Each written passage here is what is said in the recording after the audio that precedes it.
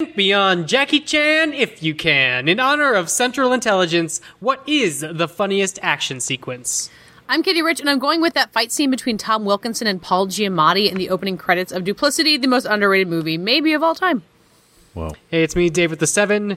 Do we still like Monty Python? Because I think about Holy Grails, the It's Just a Scratch Black Knight sequence. I'm Matt Patches, and I'm going to go with 1984's Top Secret, the underwater fight, because punching through a window is 10,000 times funnier when you're underwater. And I'm David Ehrlich, and I'm going to go with the example that I saw most recently, though it is timelessly brilliant, the little children fight in Step Brothers, in which Will Ferrell and John C. Reilly are forced to lick a piece of white dog shit. You would take that over the fight scene in which they use a bicycle as a weapon? They're neck and neck, really.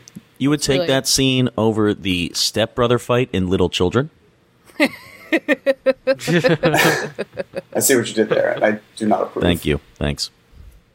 Gentlemen, you can't fight in here. This is the war room. Fine, I can hear you now, Dimitri. Clear and plain and coming through fine. I'm coming through fine too, eh? Good. Then, as you say, we're both coming through fine. Good. Well, it's good that you're fine and I'm fine. I agree with you. It's great to be fine.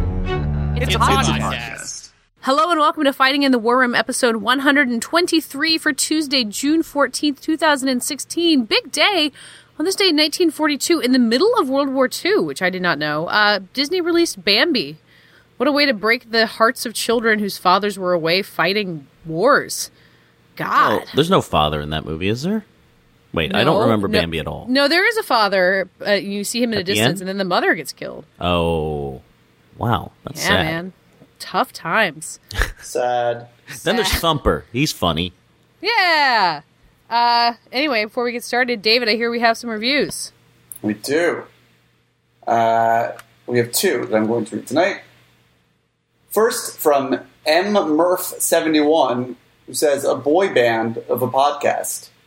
Dave 7 is the talent. He's the one everyone comes to see. He's great in a group, but his solo career will be huge.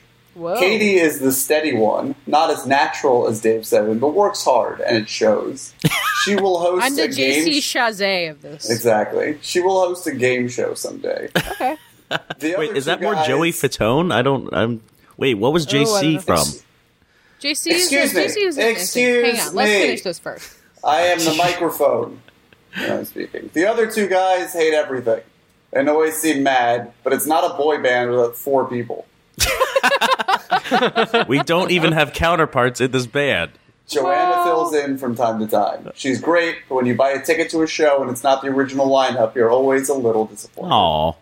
That is maybe the first time anyone's ever mentioned Joanna in terms of anything but have more Joanna, please. Yeah. Which is both sad, I guess, and a thrill.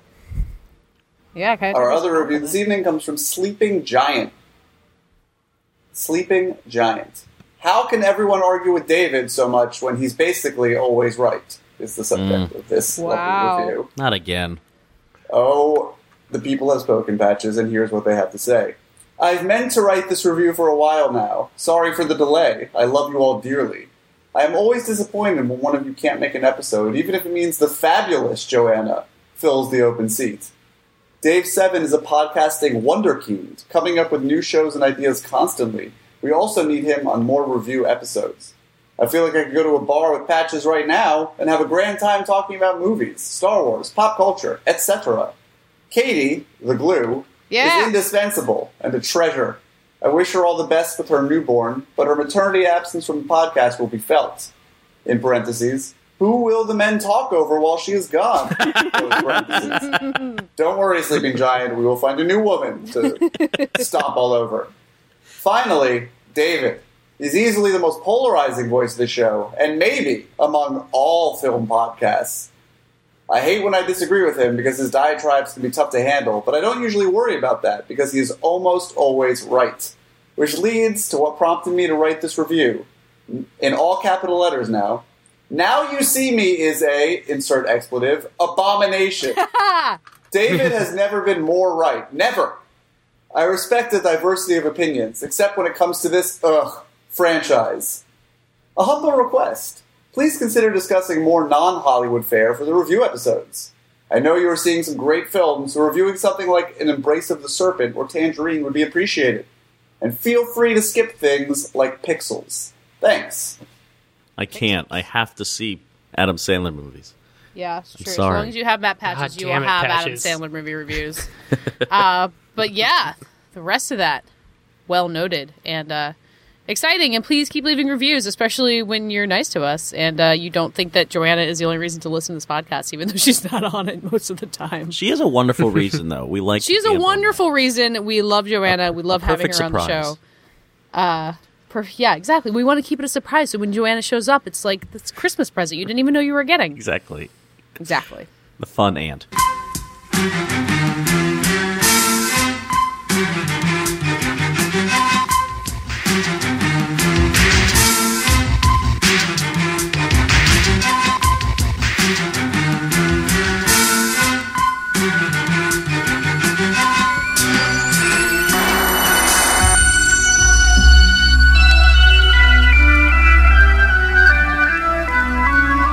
So back in 2003, I was probably hitting my stride as someone who loved going to every type of movie, was ready for the challenge, was ready for the risks, and, later years of high school and such. But then I caught Finding Nemo, a beloved film, I believe. I mean, just to take survey of the room here, who loves Finding Nemo? The Frozen of its day, some might call it. Wow, that might be where I'm going with this, but I love Finding Nemo. Come You at do. me, bro. Yeah, as far as Pixar movies go, pretty good. You usually see it at the top of a Pixar ranked list. I don't care for Finding Nemo, and I really haven't gone back to it over the years. It just rubbed me the wrong way, overly sentimental, overly calculated. I guess I just saw Pixar's hand too much in Finding Nemo, and I wasn't And you enamored. hate your father. And I love Shark Tale. No, I do not love Shark Tale. Yeah, there was something about Finding Nemo, the divide there. Just, I really didn't care for Dory, actually. Dory was the mater of 2003. I got some bad news for you, Patches. Right, no, well, so this really leads me. My confusion here is, why would I not like Finding Nemo? Am I right about anything? Was the character incessant, or were they onto something? What I don't.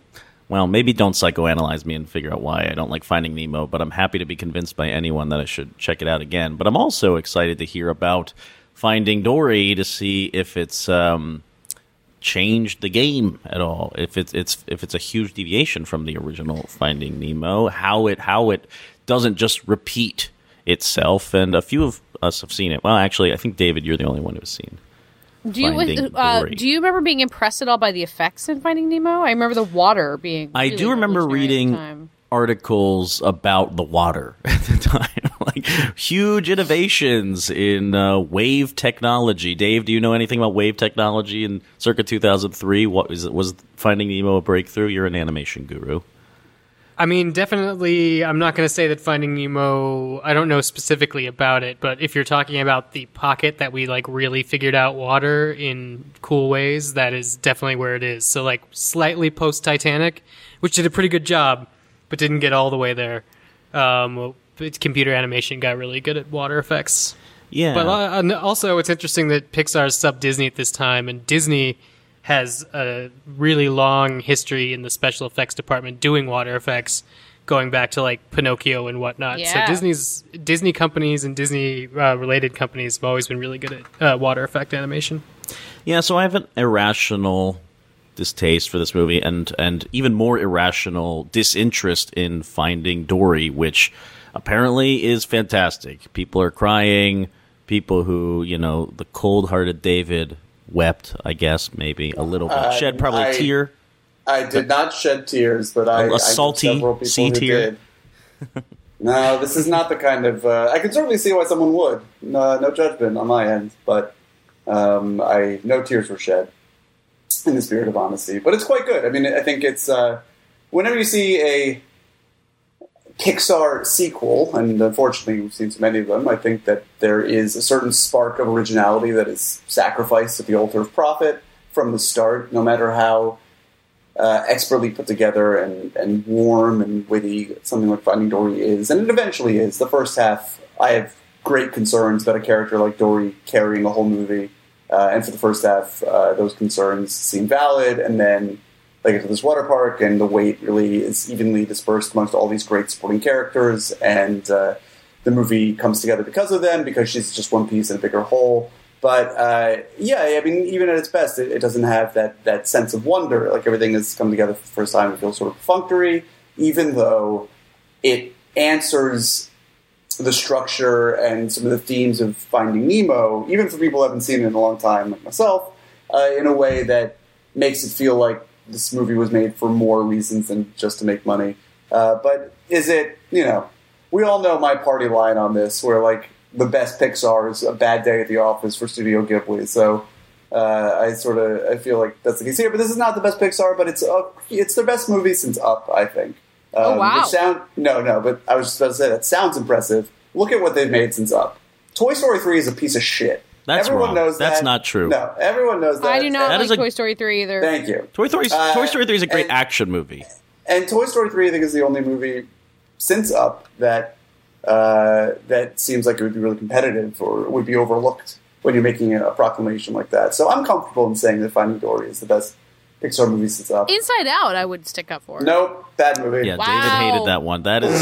That's even crazier than me not liking Finding Nemo. Inside Out does have that spark of originality. It's very clever. I just don't think that it works. I feel nothing watching that movie, and I actively turned against it when a certain character meets their demise. So what gives the emotional tug of Finding Dory? You mentioned, could this character sustain a movie? The answer is yes, but how? That's what I can't imagine. And I just have horrible flashbacks to Cars 2, which took Mater and decided we'll just change the genre. We'll make a spy movie. And that certainly wasn't enough because it's fucking Mater. On the simplest level, Finding Nemo was about a father looking for his son. And this sort of flips that on its head and is about a daughter looking for her parents. Dory remembers early in the film, in a very, very convenient plot device, that she has a family, and she is going to go find them. And so it sort of shows, even though we saw Nemo's point of view from in Finding Nemo, and so it wasn't really just rooted with Albert Brooks' character Marlin looking for him, this in much the same way sort of flips that on its head. What I found so moving about Finding Dory was that, and it uses the ocean to great effect to do this, is that it really palpably conveys the sense of the world being this very large, terrifying, completely indifferent place, and how much more valuable friends and family in particular, and being loved can be when you have that sense. I mean, there's so many scenes in this movie, particularly in the beginning, where Dory is like the only fish on screen, this massive murk of water, and you've been conditioned, I don't know, our natural fear of the ocean, or maybe seeing too many movies, to expect that something is going to pop out and get her. And, for the most part, nothing does. But you really palpably feel that sense of just how alone she is in this world that would swallow her up without even noticing. And that allows the payoff of the movie to resonate a lot stronger than it might have otherwise. See, that's something that I loved about Finding Nemo, is the way that it conveyed, like you were saying earlier, a sense of wonder in the ocean and also a sense of terror. I am terrified of the ocean, as I think all people should be. And I think Finding Nemo, for as colorful and witty and childlike energy it has, especially when you're in the fish tank, the things that they encounter in the ocean itself are spectacular and scary and cool and fit in with the theme. Like, that's what has really lingered for me. But that's why Marlin's journey in that movie is so... It is scary. I mean, Lost in the Sea. But why Dory always felt like an intrusion in that exploration. I don't really know. I mean, she adds this kind of like mental unhinged, just making everything more chaotic and everything scarier, intensifying the situation. But I'm not sure Dory is an essential part of the original Finding Nemo. Yeah, she teaches him how to let go and how to try not to have control the whole time. That feels really fake to me. Really? Yes. Well, no, but Dory is, Marlin is so neurotic, and Dory is, because of her mental impairment, almost incapable of being neurotic.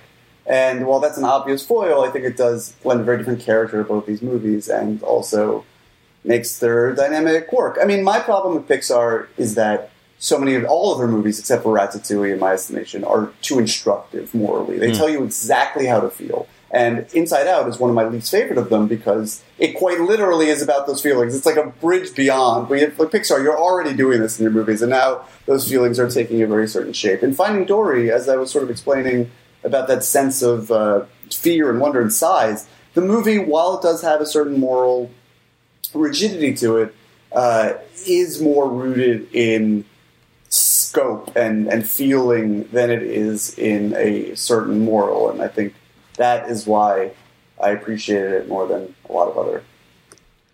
Well, Finding Dory is coming out to theaters this week. Finding Nemo, I will have to rewatch. Although, at the time, my high school girlfriend also hated it, which really validated my opinions and made us wow, you guys were so we were perfect for each other.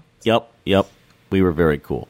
I still sometimes listen to the Finding Nemo soundtrack while like walking around in a city and feel like I'm in a little fish tank and find it very enjoyable. Thomas Newman. Yeah, it's a great score. Anyway, the Finding double feature. Will there be a third movie, David? Does it set it up? Finding...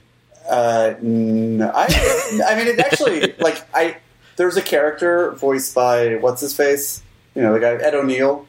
Yeah, old what's-his-face. That's exactly who I think of when you say that, Ed O'Neill. He plays a curmudgeonly octopus, and if there were to be a third movie, I think it would almost certainly center around him. But I don't know if there was necessarily going to be a third movie. Does it bum any of us out that Andrew Stanton wound up having to crawl back to Pixar and make a sequel after John Carter bombed? No, because the other day I was at a Starbucks in Soho and saw Andrew Stanton sitting in the corner drinking a coffee and reading a gigantic novel. And I was like, this guy is living the dream. Wow. Yeah. Sitting in Starbucks and reading a gigantic novel. I don't know. He just looked so at peace. And I was very jealous because I had to go back to work. And that sounds pretty good. And I also thought, I'm the only person recognizing Andrew Stanton here. Sad. That's probably true. Sad. Google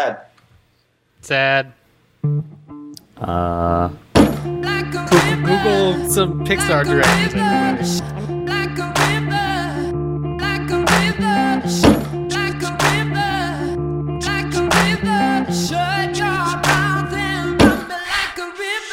How do we fall in love? Harder than a bullet could hit ya. How do we fall apart?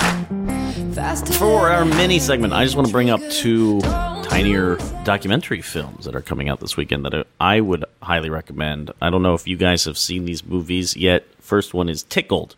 Anyone? Boo. You hate Tickled. I did not enjoy Tickled. I think Tickled... Well, here's the interesting thing about Tickled. So Tickled's directed... How are you going to finish that sentence? I'm really curious. No, yes. Let me get there. Tickled is a film by David Farrier and Dylan Reeve, and I don't want to say too much about it because it's definitely about, in the vein of, say, like The Jinx, about this kind of episodic investigation into the world of online tickling competitions, tickling videos. Basically, David Farrier discovers these videos of grown men tickling each other in well-lit, like, fake bedrooms. It's very creepy, and they're set up as competitions, and yeah, he doesn't really know what to make of it, so he just keeps digging, and what he discovers is horrifying and very, I mean, maybe for us who live on the internet, nothing can surprise us, but still, the power of the internet can do some crazy things, and I think what he finds at the end of Tickled is rather astonishing. It's not a good movie. It's not like the best constructed documentary. It's a rambling portrait. These guys are not filmmakers, and maybe that's what rubbed you the wrong way, David. Am I on to something? Yes. I think that this is a movie that, maybe not unlike Catfish in some ways, which is a much better TV show than it is a movie, is a lot more interesting, it seems, to the filmmakers than it is to me. I sort of, you recognize very early on that they did not capture the story that they first set out to capture, and that, things really got out of hand and they got looped into something else entirely. And that's an interesting idea in theory and must have been a hell of a roller coaster for them. But yeah, Patches, maybe you're right, that we're just a little bit too jaded, where I'm like, well, of course this tickling ring is leading to this and this, and like, oh, there's some creepy guy, and like yada yada yada, you know. A creepy guy in a tickling ring. I know, Katie. I know. I thought of Dave. Dave, you've never been in a tickling video, right? I feel like if anyone's been in a tickling competition video, it might have been you. That's probably true. Just promise me. I used to go with my friend who, for a while, had a job where she would kick men in the groin for internet porn. Wow. Wait, which friend was this? Her name was Rachel. I will not say her last name. It's not the Rachel we all know. Okay. But that would be surprising. I went with her the first time just to make sure things were on the up and up, and yeah, she just got paid money to kick up dudes in the groin a lot. So this tickling thing, if it leads somewhere darker, I only saw the surface level of weirdness, and it was weird enough. My God. Well, if you think that's weird, the second documentary I want to recommend is a film called Nuts. And I think, David, you like this movie. Very much. Okay, good. So Nuts comes out on June 22nd. So not this week, but early next.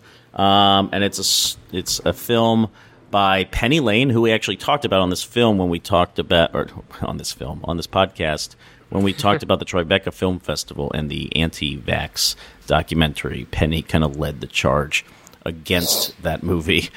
Whether you think that's noble or not, I don't know, but she made a very, very good portrait. It was. I mean, okay.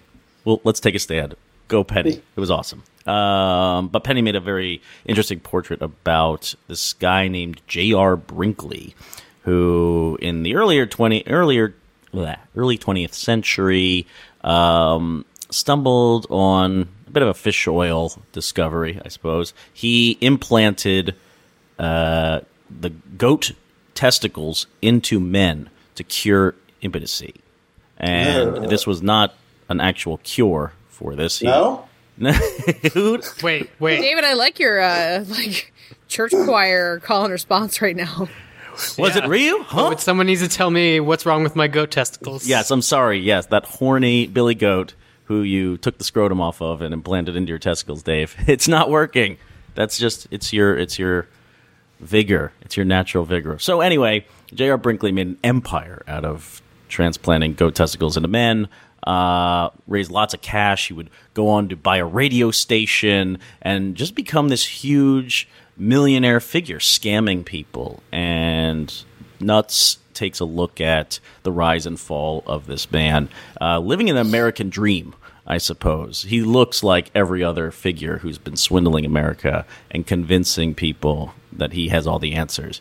You know, wait, what does that mean? He looks like every other figure who's been swindling America. Because there's just a lot of people who are full of shit in this world. And so is he dressed like a TV preacher? Like, does he have a suit? Does he look like Donald Trump? What are we talking about? Well, does he? No one looks like Donald Trump. Yeah. But he does look like what's Kentucky Fried Chicken. He looks like Colonel Sanders. Oh, okay. Bit. But he's definitely, he's like P.T. Barnum or something. He is a showman, and he gets on the radio and preaches the good word of his medical miracles. And yeah, how he convinces people is astounding. But then when he falls, he falls hard, and it's pretty depressing. But I think Penny Lane's documentary uses really interesting animation. It reminds me of a kind of a This American Life. Come to This American Life, and it's just really talk about a well-made documentary, kind of the opposite of Tickled, which is just this kind of fascinating, can't believe it's happening story. And Nuts, I mean, easier to digest, but really well crafted. David, yeah? Oh, absolutely. I think it's a really cleverly told. Lots of wonderful sort of I don't know what the best way to describe the animation that she uses, considering that so much. All of the characters in the movie are long dead, and so it's not really much for talking head interviews, but she does have great sources. It's more like illustration than animation. Yes, it's charmingly illustrated, but it's such a great esoteric American story. I mean, this is a story that I feel like speaks to the very fiber of our country in its best and more often worst ways, and I think only gets more resonant in light of the charlatan who is currently trying to become a president. And I think it's a really, really interesting documentary. It's a lot of fun. It's short. It's well worth your time. So Tickled comes out this Friday, and Nuts comes out next Wednesday. See ya. I know it's hard sometimes. Yeah, I think about the end just way too much. But it's fun to fantasize on my enemies who wouldn't wish who I was. But it's fun to fantasize. Oh, oh, oh, oh, oh, oh, I'm falling, so I'm taking my time on my ride. Oh, oh, oh, I'm falling, so I'm taking my time on my ride. So, this week, this past year, I guess, This week sucks. This week sucks. Yeah. We should be careful what we say. We're recording this on Monday night, and this week already sucks. Right. It's true. God knows what might happen between now and Monday. I mean, but yeah, there's this continuous sense. I mean, I don't know how you guys feel, but just like, it's a downer. The political sphere just gets under my skin, and what happened this weekend, the tragic events in Orlando, we're not going to really get into that here on any sort of level. How can we possibly start People love it when we talk politics on this deconstruct podcast, it. Well, let's not even go Zeus there. is the line. The line is Zeus. We can talk about Zeus. I will just say it's a damning comment on the state of our current political system that's simply talking about the mass murder of 50 people in a hate crime is something that is too political for us to discuss, lest we anger anybody. Well, okay, but it's not that it's too political. It's happy not talking, but no, I think you made a perfectly valid statement. I'm just saying how sad it is that it's true. No, yeah, and I mean, there's so much to process on a daily basis and to figure out, and the emotion that I feel, I found myself this weekend really retreating, which is a negative response. A lot of people have been, on Twitter sharing places that people can go donate for LGBT rights, which is really, really positive, and petitions that people can, sign for gun rights in America, and Congress people to call. It was a really positive response happening. I found myself just like the weight of it really collapsing. And these situations are always happening, especially we're just in this moment. We're in this rut. And it got me thinking about escapism. What is escapism? We talk about it all the time when it comes to movies and television, pop culture, the things we talk about on this podcast. And I don't know when we are allowed to escape reality. I certainly didn't want to be retreating from these events, these headlines, everything that people were talking about. It felt wrong to want to kind of curl up in a ball because we should be shouting and confronting these things and talking about them. And yet, how can you can't always march through life and soak this all up. You do need to retreat at some point and take a deep breath and enjoy something about life for 2 seconds. But when can you do that? And is watching a great movie ever escaping? We talk about we kind of knock movies for being escapist or like turn off your brain logic. We don't really appreciate that here on this podcast. And we knock movies for being incompetent. We knock movies for throwing plot aside or throwing visual aesthetics aside in favor of something crass or something boring or something repetitive and uninspired. We want movies to challenge us. We want to rise to their occasion, and we want to see something new or see something authentic every time. And yet so I come back to this. I think of Spielberg. He got this reputation for being a master of escapism with his early movies. But I don't even know if he creates escapist entertainment. He went on to, make Schindler's List, make Color Purple, make Lincoln, make these movies that are certainly not without thought and without urgency and without connection to our everyday lives. He's not really an escapist filmmaker. So I want to turn it to you guys. I talk too much. When are we allowed to escape? What is escapism, I guess, is the big question here. Or are any movies ever escapism? Where do you guys turn? I think that when you brought up Lincoln, that'd be the perfect movie to watch right about now. Now, especially. Because when you're faced with something awful and incomprehensible, and I think in this particular case, something where your direct action, it can't really do anything. Like, especially right now, it's kind of hard to know what to do.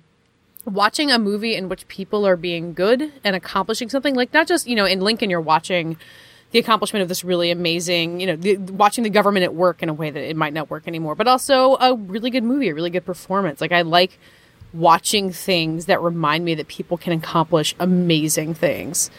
So kind of any movie works for that if you like it. Like, it can be Indiana Jones and have nothing to do politically, but kind of getting you in touch with your basic humanity in some way. There's a lot of movies that can do that, and I think that's a really important thing to do after really horrifying news that might make you lose your faith in people. Yeah, I guess. Go, Dave. Go. I think we're actually might have some common ground here, which is even before, you get plunged by world events into like a depressing mindset. I was pleasantly surprised by Teenage Mutant Ninja Turtles 2. Woo! Like, it's not a good movie, and it's like not the best turtle movie, but the fact that everybody in it is having like a goddamn ball making it, and that it's these cartoon characters that are part of my life, so there's a little bit of a nostalgia factor. Like, I went by myself and had a great time at the movies, and I think in a lot of ways, probably literally, I'll use the word literally escaped my apartment and all the worries that come with it to go play around in like stupid CG Ninja Turtles world where Brad Garrett was like a talking testicle brain. Nuts. But it's not an incompetent movie. That's what's, I think, interesting, that escapism doesn't have to be dumb, but it can literally have nothing on its mind, at least in terms of the outside world. Like there's a certain genius required to make exciting escape, something that would function like that. What comes to your mind? So absorbing. Well, I think Godzilla? that none of this stuff is. What'd you say, Katie? It's just Godzilla is just suggesting a large movie. That movie might have too much political resonance for escapism for you. Godzilla had plenty of political resonance for me, but I don't think any of this stuff is mutually exclusive. I think that there can be films that you can escape into that you can engage with sometimes 1 minute on one level and the next minute on another, or one viewing in one way and the next viewing in another. Spielberg, I think, is a perfect example. I think there's something like The Adventures of Tintin. I'm sure, and I believe I have written about things beyond its sort of escapist pleasures that I found to it, but that is a movie that the sheer grace and fluidity by which it moves, that you can sit back and let your eyeballs sort of roll back and really just sort of disappear into it. And, the same could be said about, I don't know, Everybody Wants Some, to go with a recent example, where you are just sort of lost with these bros hanging out and having a good time. While, of course, there are many different things happening in that movie that warrant discussion, that it nevertheless coaxes you into that sort of hangout vibe, which is its own one kind of escapist entertainment.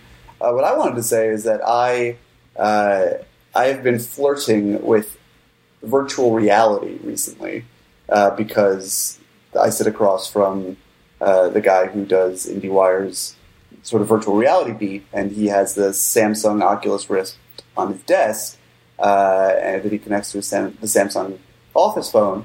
And I did one the other day where I was in, it was a Netflix thing, and I was in a chateau in Park City, and there was a giant screen on which I could watch House of Cards, and I could look around the house wherever I was and just wonder about how terrifying it would be to play a horror game in this way.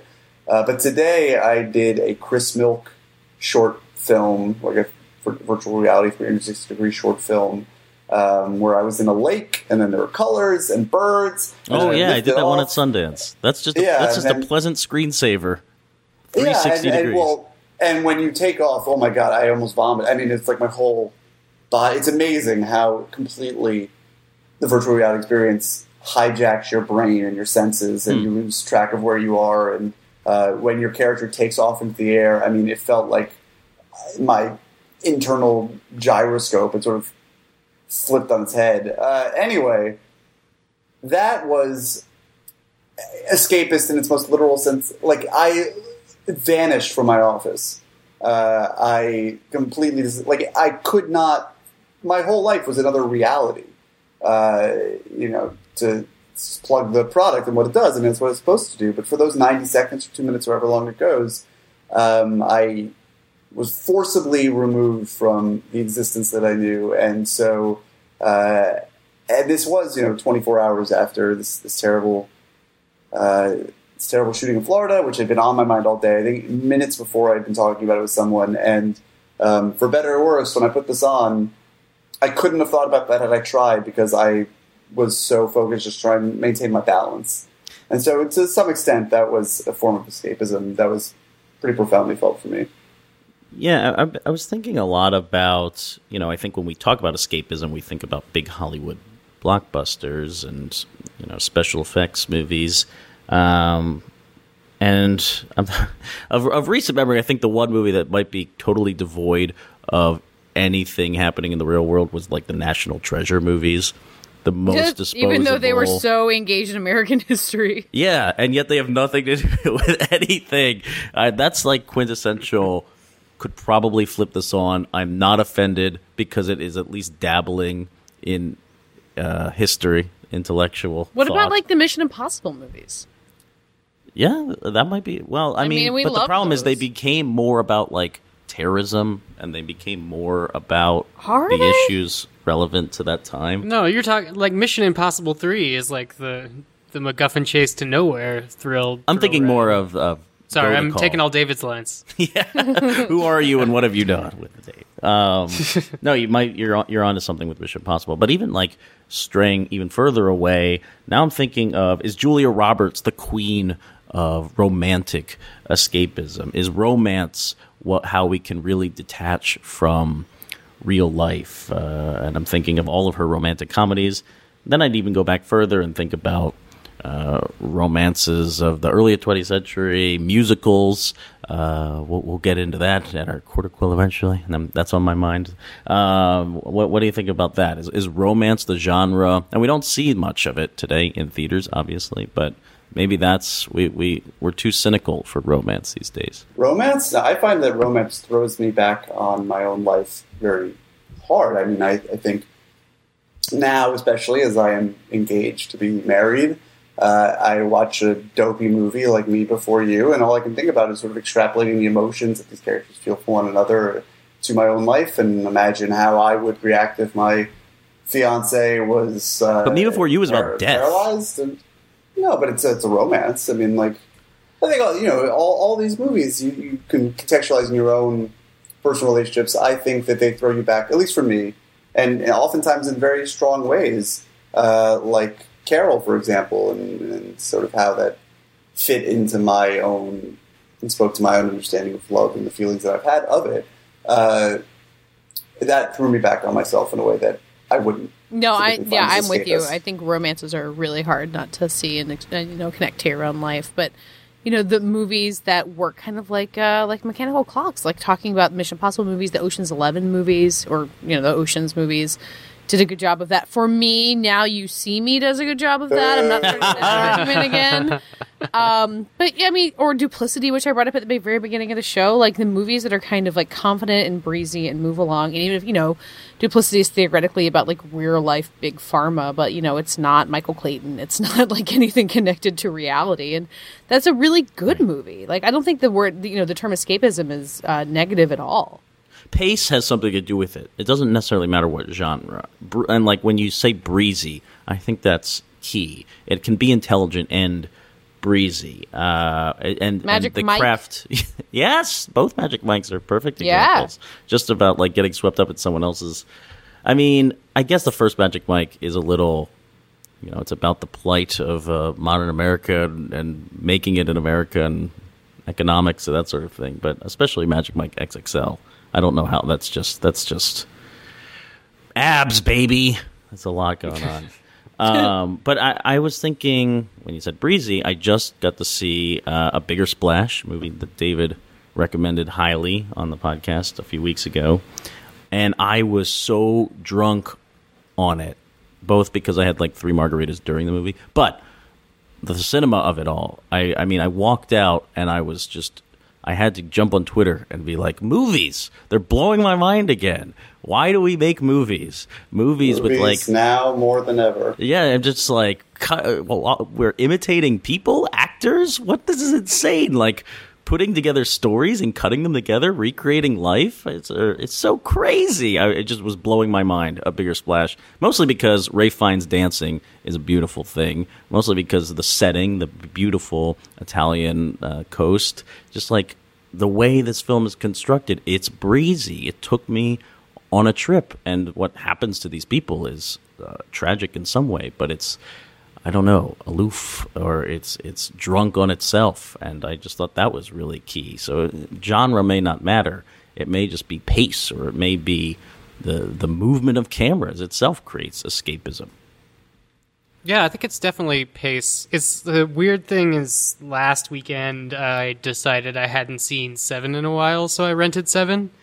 And it's like, usually that's a movie that I would never count as like escapism. Like, I gotta relax and watch Seven. Nope. But at this point, it's like this really interesting David Fincher movie with a lot of accomplished actors giving performances early in their like peak career. And I've like know it well enough that it did become like sort of this weird escapist movie because I think that movie is plotted so tightly.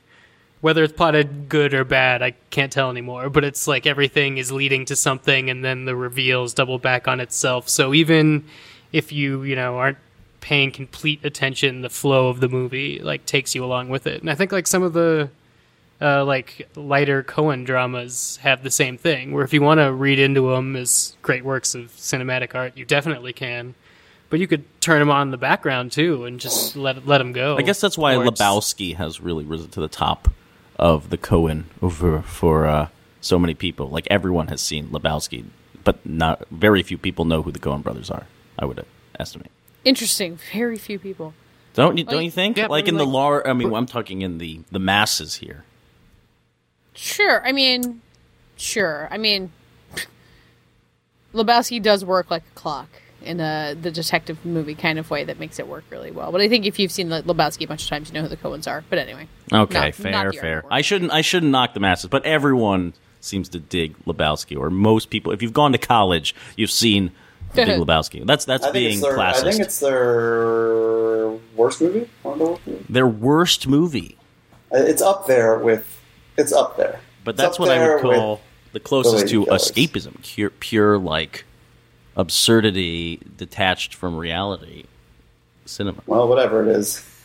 It's crap. Whatever you want to call it. Well, bullshit. I guess to wrap up here is I've just seen a lot of people talk about Avatar this year. I don't know why. Was it because of James Cameron's announcement about the new Avatar movies? Why was... Almost certainly. Okay. Because there hasn't been really good 3D this year, so it couldn't have been right. that. Yeah, no one saw Alice Through the Looking Glass, unfortunately. But the legacy of Avatar, I mean, I think it's being just kind of pure escapism that everyone could get behind and really lose themselves in. And it's funny to me that people kind of question the legacy of Avatar. Do people talk about it? Well, why would they ever talk about it? It was just there to kind of soak up in the theater. We don't need to be talking about these movies all the time for them to be essential and for them to have executed their mission. I think Avatar is a near perfect movie, and we never have to talk about it again for it to be important. Yep. I mean, you're right in the sense that we never have to talk about it again for it to be important. But like Avatar was also something new, and it was delivered in the least offensive way to get like that something new across, which I think is something different than like what you were saying before about it just being something about like the directing and the pacing coming together. Because it definitely isn't plot, and I know a lot of mine is like nostalgia influence, so I'm trying to filter that away. But I don't know if Avatar is necessarily a good escapist movie. Did it feel that new? Well, it's an experience you had in the theater, so how many times have you rewatched Avatar since you've been able to watch it at home? I have never rewatched Avatar. So you had an experience that you can't actually escape to revisit because you had it that once, and that's like Avatar's legacy. I know, that's awesome, though. That feels like temporary art. That feels... I don't know. That makes it more iconic to me, that it can't be replicated in the home, and that's what great escapism should be. Like we have to go like a there. Theme park? Yeah, well, a theme park doesn't have. I mean, there's no story to a theme park. There's no fucking glistening eyes created by Weta in a theme park ride. That's just momentum. I mean, the thrills of Avatar go beyond riding the...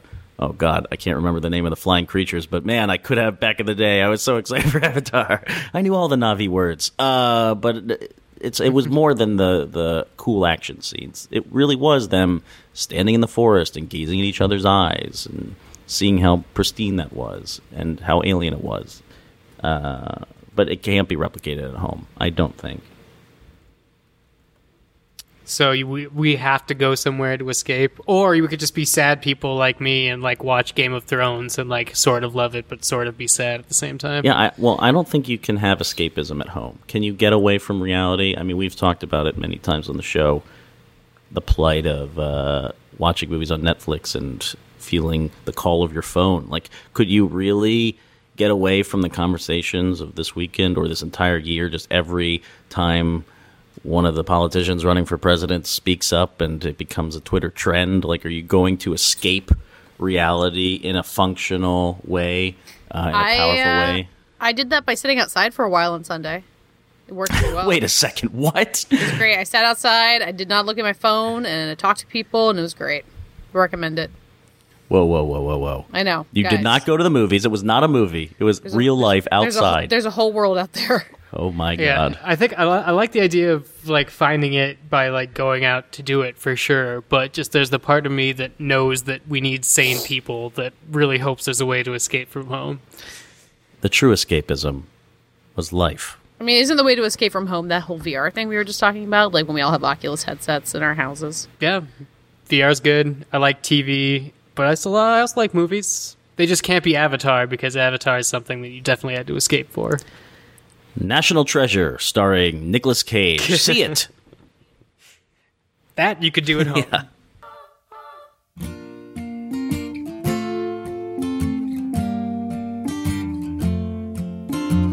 That does it for this week's Fighting in the War Room. We will not have a review segment this week, but David says Finding Dory made him weep like a child, so I guess you should see it. We'll be back next week, though. In the meantime, tell the people who you are. I am Matt Patches. I am the senior entertainment editor at Thrillist.com, and I'm on Twitter at Mr. Patches. We have a website, fightinginthewarroom.com, where you can listen to the episodes, share the episodes, or you can write in about your experiences in professional tickling leagues. All on our website, fightinginthewarroom.com. I'm David Ehrlich. I am senior film critic for IndieWire. You can find my review already published of Finding Dory on IndieWire. You can find me on Twitter at David Ehrlich, and you can find all of us together on Facebook, Fighting in the War Room. I'm Dave Gonzalez. I spell my first name DA7E. I write at geek.com and latino-review.com. I also do a whole bunch of podcasts. This week, I guested on a podcast called Cocktails and Clarity, where two young ladies talk about very frank discussion things. I am there to talk about the time I was a professional pornography blogger and about pornography in general. That episode is called Cocktails and Clarity, episode 11, Red Zone. You could find it where you find all your crazy podcasts. Only the crazy ones. Oh, and it's my turn. I'm Katie Rich. I'm Katie Rich. You can find me at VanityFair.com, and I'm on Twitter at Katie Rich, KateyRich. And we're all on Twitter at FITWR, where we'll be talking to each other, talking to you, not reading your answers to this week's Night Errand questions on the review episode this week, but please answer it anyway. What was it? In honor of Central Intelligence, what is the funniest action sequence? Thanks for listening, and we'll be back talking to you next week.